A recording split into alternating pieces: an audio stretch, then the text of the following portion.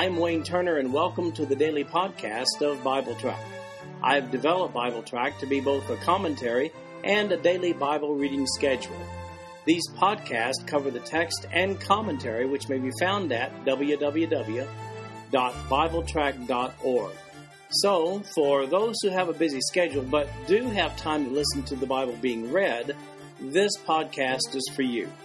At the end of 1 year, you will have gone completely through the Bible.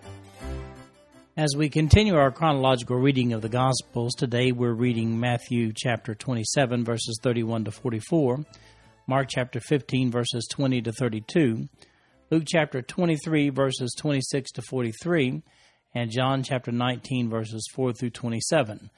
This is the New King James Version of the podcast. The King James Version is also available. So here's where we are with regard to Jesus' ministry. We're at the Passover, Nisan 14. Jesus has just endured 6 illegal trials, and it concluded with the appearance before Pilate. And as I mentioned, it's the Passover day. This is the day that Jesus is crucified. We begin today's reading with John chapter 19, verse 4, down through verse 15. Pilate then went out again and said to them, "Behold, I am bringing him out to you, that you may know that I find no fault in him." Then Jesus came out wearing the crown of thorns and the purple robe, and Pilate said to them, "Behold the man." Therefore, when the chief priest and officers saw him, they cried out, saying, "Crucify him, crucify him." Pilate said to them, "You take him and crucify him, for I find no fault in him." The Jews answered him, "We have a law, and according to our law he ought to die, because he made himself the Son of God." Therefore when Pilate heard that saying, he was the more afraid, and went out again into the praetorium, and said to Jesus, "Where are you from?" But Jesus gave him no answer. Then Pilate said to him, "Are you not speaking to me? Do you not know that I have power to crucify you and power to release you?" Jesus answered, "You could have no power at all against me unless it had been given you from above. Therefore the one who delivered me to you has the greater sin." From then on Pilate sought to release him, but the Jews cried out, saying, "If you let this man go, you are not Caesar's friend. Whoever makes himself a king speaks against Caesar." When Pilate therefore heard that saying, he brought Jesus out and sat down in the judgment seat in the place that is called the Pavement, but in Hebrew, Gabbatha. Now it was the preparation day of the Passover, and about the 6th hour, and he said to the Jews, "Behold your king." But they cried out, away with him, crucify him." Pilate said to them, "Shall I crucify your king?" The chief priest answered, "We have no king but Caesar." Well, this is a continuation by John of the 6th trial of Jesus leading up to the crucifixion.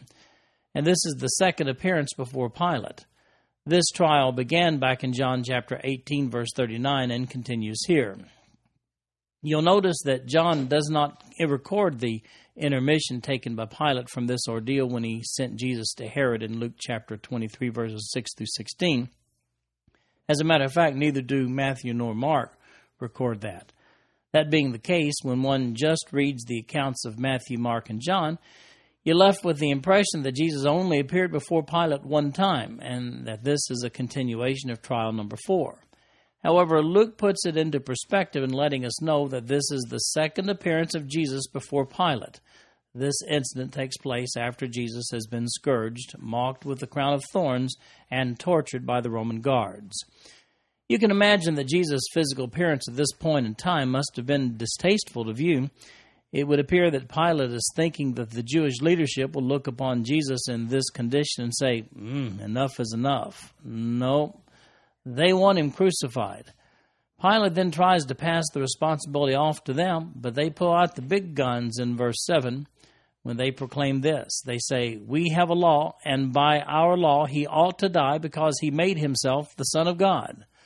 The Jewish leaders are undoubtedly invoking Leviticus chapter 24, verse 16, which says, "And whoever blasphemes the name of the Lord shall surely be put to death. All the congregation shall certainly stone him, the stranger as well as him who is born in the land.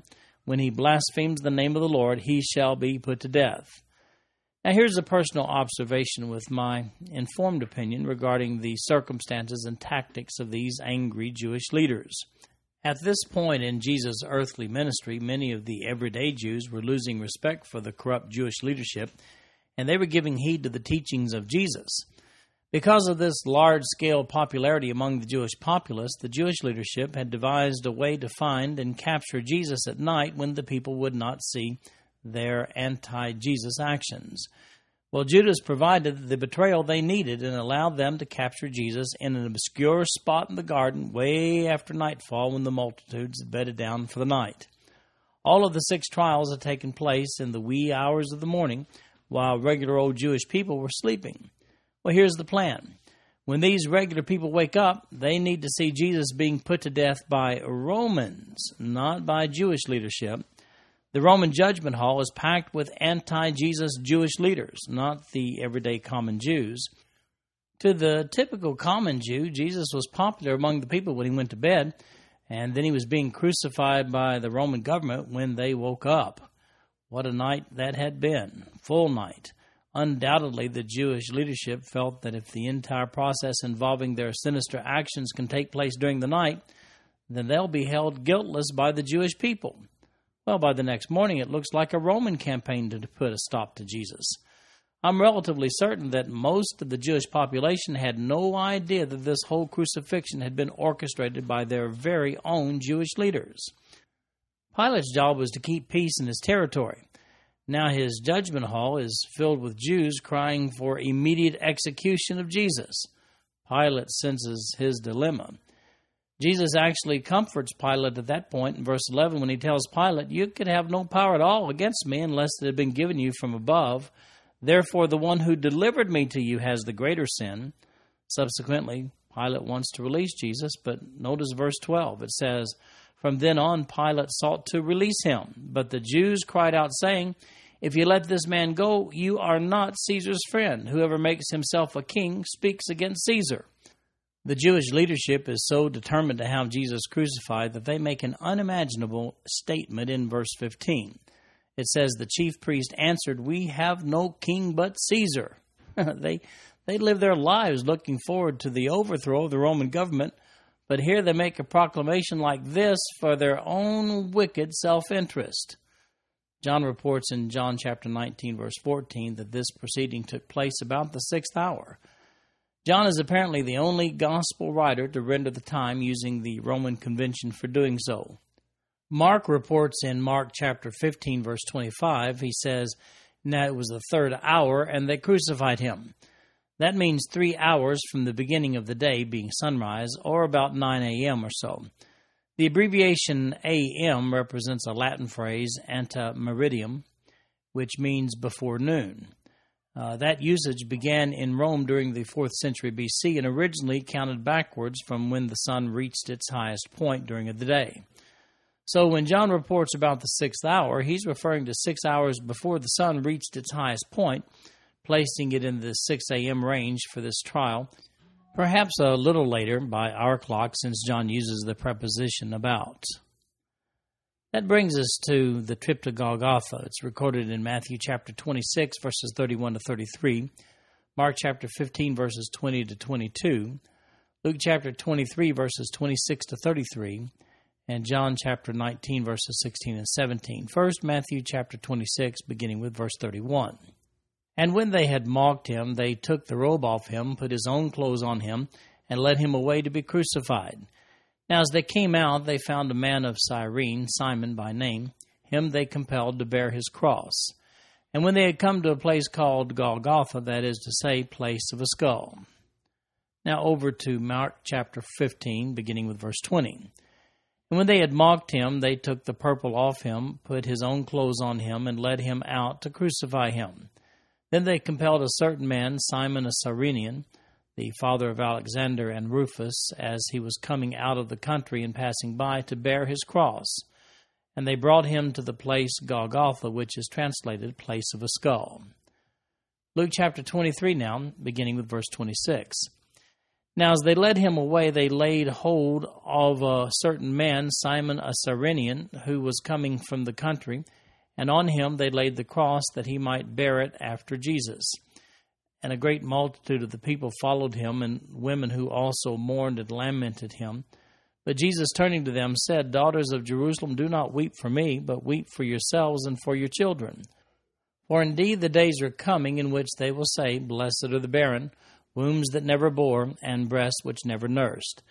Then they will begin to say to the mountains, Fall on us, and to the hills, Cover us. For if they do these things in the greenwood, what will be done in the dry? There were also 2 others, criminals, led with him to be put to death. And when they had come to the place called Calvary, there they crucified him, and the criminals, one on the right and the other on the left. Now John's account, just 2 verses, in verses 16 and 17 of chapter 19. Then he delivered him to them to be crucified. Then they took Jesus and led him away, and he, bearing his cross, went out to a place called the place of a skull, which is called in Hebrew Golgotha. Jesus bears his own cross as they head to the place of crucifixion. However, along the way, a man is solicited to assist Jesus, and his name is Simon. He was from Cyrene. Only Luke records Jesus speaking to the women who were following along when he prophesies of the coming persecution. In less than 40 years after the crucifixion, Jerusalem would undergo a massive assault by the Roman army. Josephus, in the War of the Jews, reports that some of the mothers were reduced to eating their children, their own children, during the famine in Rome's siege against Jerusalem. That was in AD 66 through 70. You'll recall that Jesus had already prophesied the destruction of Jerusalem back in Matthew chapter 24 and Luke chapter 21. Jesus draws from the words of Hosea chapter 10 verse 8 in Luke chapter 23 verse 30 when he quotes and says, Then they will begin to say to the mountains, Fall on us, and to the hills, Cover us. Jesus is likely making reference to the coming destruction of Jerusalem with these words. In our next section of reading, we have Jesus on the cross. That's recorded in Matthew chapter 27, verses 34 to 44, Mark chapter 15, verses 23 to 32, Luke chapter 23, verses 34 to 43, and John chapter 19, verses 18 through 24. First, let's look at Matthew chapter 27, beginning with verse 34. They gave him sour wine mingled with gall to drink, but when he had tasted it, he would not drink. Then they crucified him and divided his garment, casting lots, that it might be fulfilled which was spoken by the prophet, They divided my garments among them, and for my clothing they cast lots. Sitting down, they kept watch over him there, and they put up over his head the accusation written against him, This is Jesus, the King of the Jews. Then 2 robbers were crucified with him, one on the right and another on the left. And those who passed by blasphemed him, wagging their heads and saying, You who destroy the temple and build it in 3 days, save yourself. If you are the Son of God, come down from the cross.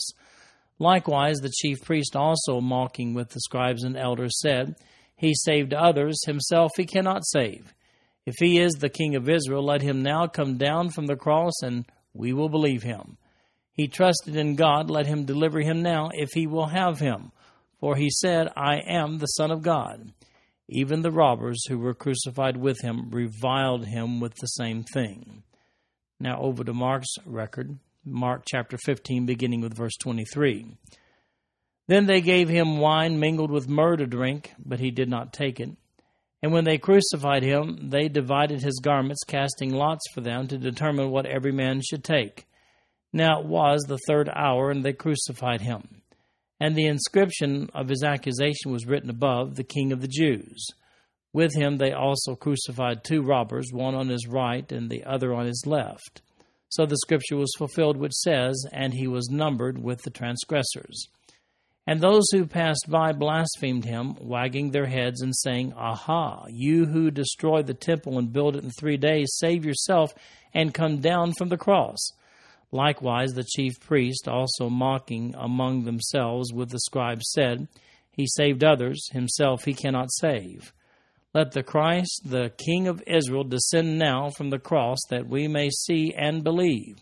Even those who were crucified with him reviled him. Now over to Luke chapter 23, beginning in verse 34. Then Jesus said, Father, forgive them, for they do not know what they do. And they divided his garments and cast lots, and the people stood looking on. But even the rulers with them sneered, saying, He saved others, let him save himself, if he is the Christ, the chosen of God. The soldiers also mocked him, coming and offering him sour wine, and saying, If you are the King of the Jews, save yourself. And an inscription also was written over him in letters of Greek, Latin, and Hebrew, This is the King of the Jews. Then one of the criminals who were hanged blasphemed him, saying, If you are the Christ, save yourself and us. But the other answering rebuked him, saying, Do you not even fear God, seeing you are under the same condemnation? And we indeed justly, for we receive the due reward of our deeds, but this man has done nothing wrong. Then he said to Jesus, Lord, remember me when you come into your kingdom. And Jesus said to him, Assuredly I say to you, today you will be with me in paradise. And finally, John's record, John chapter 19, beginning with verse 18, where they crucified him and two others with him, one on either side, and Jesus in the center. Now Pilate wrote a title and put it on the cross, and the writing was, Jesus of Nazareth, the King of the Jews. Then many of the Jews read this title, for the place where Jesus was crucified was near the city, and it was written in Hebrew, Greek, and Latin. Therefore the chief priest of the Jews said to Pilate, Do not write the King of the Jews, but he said, I am the King of the Jews. Pilate answered, What I have written, I have written. Then the soldiers, when they crucified Jesus, took his garments and made 4 parts, to each soldier a part, and also the tunic. Now the tunic was without seam, woven from the top in one piece. They said therefore among themselves, Let us not tear it, but cast lots for it, whose it shall be, that the scripture might be fulfilled, which says, They divided my garments among them. And for my clothing they cast lots. Therefore the soldiers did these things. When they parted the garment of Jesus and cast lots for it, all 4 gospel writers record it, but only Matthew and John relate the action to a fulfillment of the messianic prophecy by David in Psalm chapter 22, verse 18. It's also interesting here that the Jewish leaders have still not received sufficient satisfaction. They stand beneath and mock Jesus upon the cross. Only Mark in chapter 15, verse 28 makes the link between Isaiah's prophecy and Isaiah chapter 53, verse 12, which says, And he was numbered with the transgressors, and he bore the sins of many, and made intercessors for the transgressors. That was a reference to Jesus being crucified with criminals. However, Luke records that one of those criminals trusts Jesus for salvation and is received by Jesus that very day in Luke 23:43. All 4 Gospels record the sign placed upon the cross of Jesus that read, This is the King of the Jews. It was written in 3 languages, Hebrew, Greek, and Latin. Only John records how much this irritated the Jewish leadership. They just wanted it reworded, but Pilate, he refused. You'll notice that the Jewish leadership persists in their ridicule of Jesus even as he's hanging there on the cross. Why? Why do you suppose? Well, it's important to them to dispel any belief among the common Jewish masses that Jesus is the Messiah. Therefore, they make a point to note that Jesus, who performed many miracles during his earthly ministry, is not delivering himself from this cruel death. To them, this taunting should prove to the masses that Jesus is not the Messiah. And finally, we have record of the 3 Marys at the cross in John chapter 19, verses 25 through 27. Now there stood by the cross of Jesus his mother and his mother's sister Mary, the wife of Cleophas, and Mary Magdalene. When Jesus therefore saw his mother and the disciple whom he loved standing by, he said to his mother, Woman, behold your son. Then he said to the disciple, Behold your mother. And from that hour that disciple took her to his own home. What a horrifying sight it would be for a mother as you look and see your innocent son being tortured and crucified. Jesus, however, assigns the responsibility of his mother's welfare to the disciple whom Jesus loved. Most scholars agree that this is a reference to John. The other 2 Marys at the cross were Mary Magdalene and Mary, the wife of Cleophas, also known as Alphaeus, and the mother of James, by the way, one of the 12 apostles. She was Mary's sister, according to verse 25. 2 sisters named Mary. That must indicate the popularity of the name Mary. As a matter of fact, archaeologists have speculated from the inscriptions on ossuaries that approximately 25% of all women during that period were named Mary. Go figure.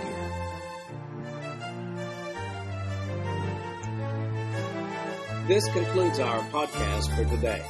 I'm Wayne Turner, and if you'd like to read along with our commentary online, go to www.bibletrack.org. Thank you for listening in today. The background music for these podcasts is an original composition written by the music director of Fayette Bible Church, Paul Walker.